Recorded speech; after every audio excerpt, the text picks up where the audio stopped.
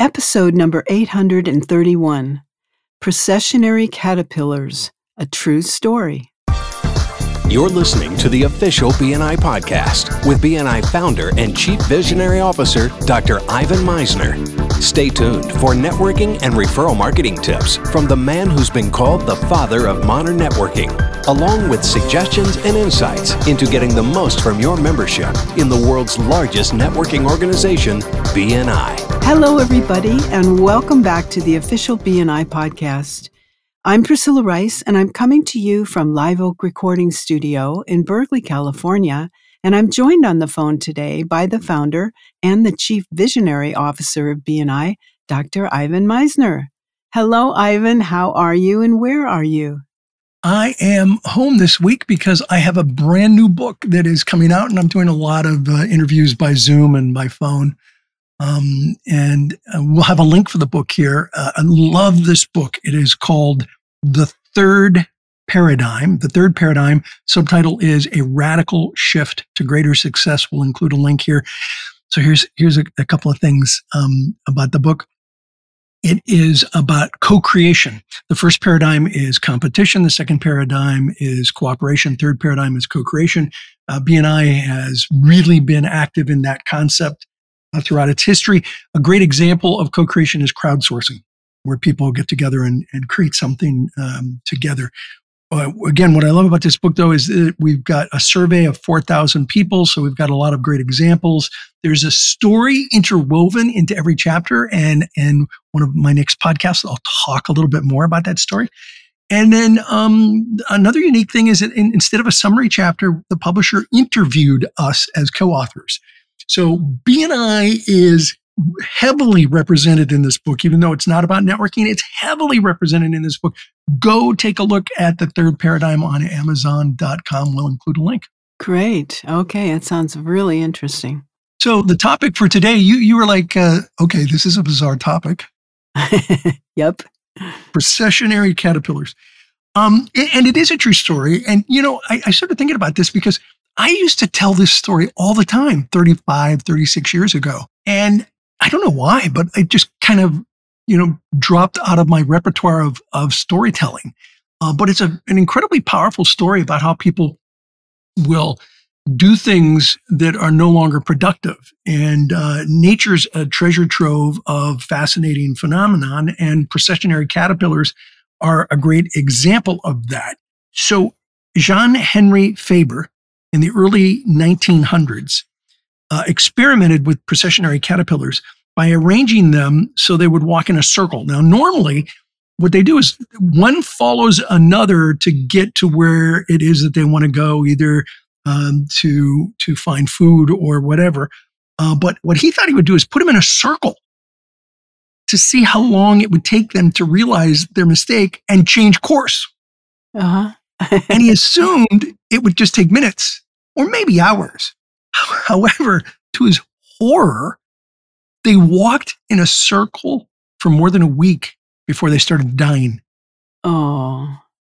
And this intriguing behavior of processionary caterpillars holds, I think, an uncanny resemblance to certain patterns of human behavior that lead to negative consequences. Now, we might not die, but our businesses will die if we keep going in circles like these processionary caterpillars. And I used to talk about this a lot in the early days of BNI. Oftentimes, people find themselves caught in a repetitive pattern that leads to unfavorable outcomes. And these patterns can be observed in a lot of aspects of life, from professional relationships to societal trends to business experiences. And I've witnessed it many times in networking groups that refuse to change their unproductive behaviors despite marginal results of the group. And the inability to break away from these patterns despite evidence of their harmful effects. It's reminiscent to me of the processionary caterpillars. So the caterpillar's circular march, while seemingly, devoid of any kind of rationality, also reveals how sometimes, and I know I've used this phrase in podcasts before, sometimes, people are happy in their hole and they don't want a ladder. They don't want to get out of that pattern or that hole that they're in. And despite the evident signs of problems. People sometimes continue destructive paths simply because they're unwilling to consider productive alternatives. To me, this echoes the human tendency to make decisions based on habits, biases, preconceived notions, rather than a natural or rational evaluation of options based on results that other people have had. So the inability of processionary caterpillars, these are real, do a Google search. This is a real thing. The inability of these caterpillars to adapt their behavior when circumstances warrant it, I think, holds a mirror to some human resistance to change. People frequently find themselves clinging to outdated beliefs or following a leader who doesn't really know what the heck they're doing, and people are following it. The tendency to blindly follow someone leading them in circles in resisting change is perpetrating destructive cycles. And I think it's really important that we as members strive to learn from the mistakes that we've seen in the behaviors of people who have led us down the wrong path, and instead track the record of success, people who have been successful. Don't just follow the leader who is taking you towards success.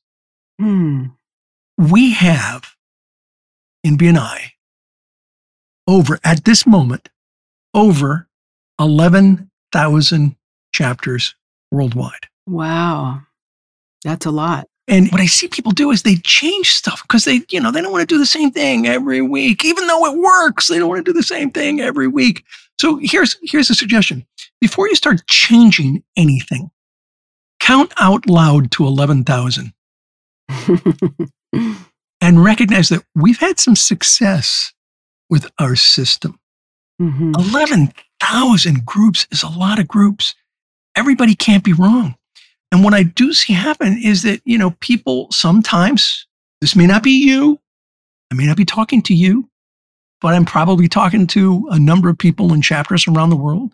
Sometimes people, like water, seek the path of least resistance. They want to do what's easiest. But what's easiest is not what's best all the time. As a matter of fact, rarely is it best. And so I tell members, why accept mediocrity when excellence is an option? Excellence is an option. Don't get caught just going in circles in unproductive behaviors. Instead, get into a groove of productive behaviors that makes a lot of sense for the success of your business. That's what I want. I want business people worldwide to have incredible success in this organization. And with 11,000 chapters, we've helped a lot of people do that. So before you start messing with the system, count to 11,000 just to see how big a number that really is. What are your thoughts, Priscilla? Well, 11,000 chapters is a huge number of chapters because each chapter has many people in it. So that's impressive in itself.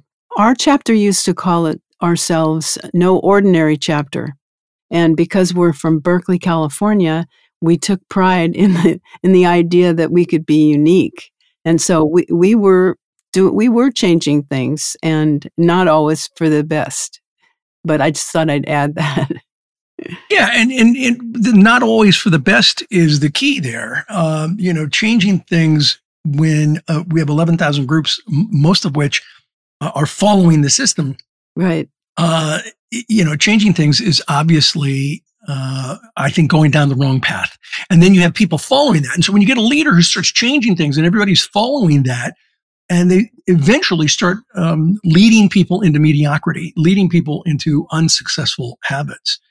And, it's one of the reasons why sometimes brand new countries for BNI have so many more members than countries that have been around for a while. Mm-hmm. Because the new countries are like, yep, well, let's follow the system. The system, works. There's 11,000 groups. We're going to follow the system. And then they get these chapters of 50, 75, 100 members because they're following the system. They're not saying, let's change things. And then everybody kind of follows that change. And then they're doing circles. Right. So stick to the system, everyone. It works. It works well. That's all I have for today, Priscilla. Okay, that's great, Ivan. Thank you so much. Well, that's it for this week. This podcast is sponsored by MeisnerAudioPrograms.com. These audio programs will provide you with the tools and the inspiration to powerfully enhance your B&I experience. So check out the great material that's available to you at MeisnerAudioPrograms.com and use the promo code IVAN50 for 50% off of everything. All of the proceeds go to the B&I Foundation. Thank you so much for listening. This is Priscilla Rice, and we look forward to having you join us again next week for another exciting episode of the official B&I podcast.